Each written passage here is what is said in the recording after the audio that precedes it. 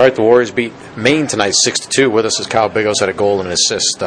First of all, Kyle, the guys played well last weekend, we thought, against BU and BC. Only had the 1 point to show for it. Tonight came out and played well, and you got the 2 points. How important was it to get a win like this? It was really important to get a win, especially since Maine's nip at our heels in the standings. Kind of a 4-point game coming into this thing, and we weren't really worried about the end result, so we were just kind of worried about the process and taking it shift by shift and trying to work as hard as we can and doing anything we can to get the 2 points. Well, a goal and assist, as I mentioned, for you tonight. First of all, let's talk about you guys got 3 goals right off faceoffs tonight. I'm sure you don't want to give away any secrets or anything, but anything particular going on there tonight? Not really. I think it was just the centermans were winning them clean. They really dug in. Times they weren't. The wingers were rushing in to help. So right off the get-go, we were just ready to battle, even right off faceoffs. And when you work hard like that, things start to open up. And it felt good to be rewarded that way, even though it doesn't usually swing that way in some games.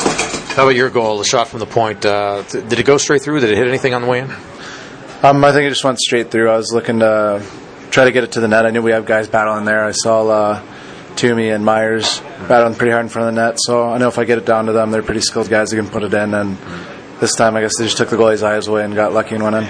And then assist on the goal in the first period. First goal of the game, I think, by Carter Madsen. You talk about that play. I think it was just simple plays.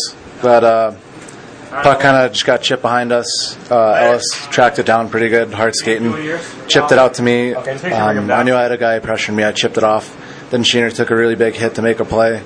He chipped it in, and Carter went down and scored. So really just keeping it simple and playing the game we want to play, which is just containing the puck, pressuring the puck, and then making the quick transition to offense. It just really pays off. As well as we thought you guys had played last week and in the tournament up at Dartmouth as well. It seems like, it's your first game at home in about a month. It seemed like you guys play with that extra burst of confidence. Do you feel that way too? I did. The team just feels more comfortable at home, obviously, because we practice here a lot. But just how well we're supported here by our fans and everyone around school, everyone around just the city, and it feels good to be home, knowing that you have that support, and just kind of gives us an extra jolt. I thought maybe one of the keys to the game tonight, we knew it would be a key coming in special teams, but I didn't know that it would necessarily go like this. You guys score 3 on the power play, but you also keep them to only 2 power plays, and when you're facing the number 3 power play in the country, keeping them off the ice is important. Yeah, that was a big thing we talked about leading up this week to this game is just try to pressure the puck as hard as we can, but going under control, not trying to take penalties. So when we come out and execute it that way with everyone just skating as hard as we can, playing smart, and leads to taking less penalties, which is really good for us. All right, thanks, Kyle Bigos. Goal and assist tonight. Congratulations. Thank you very much.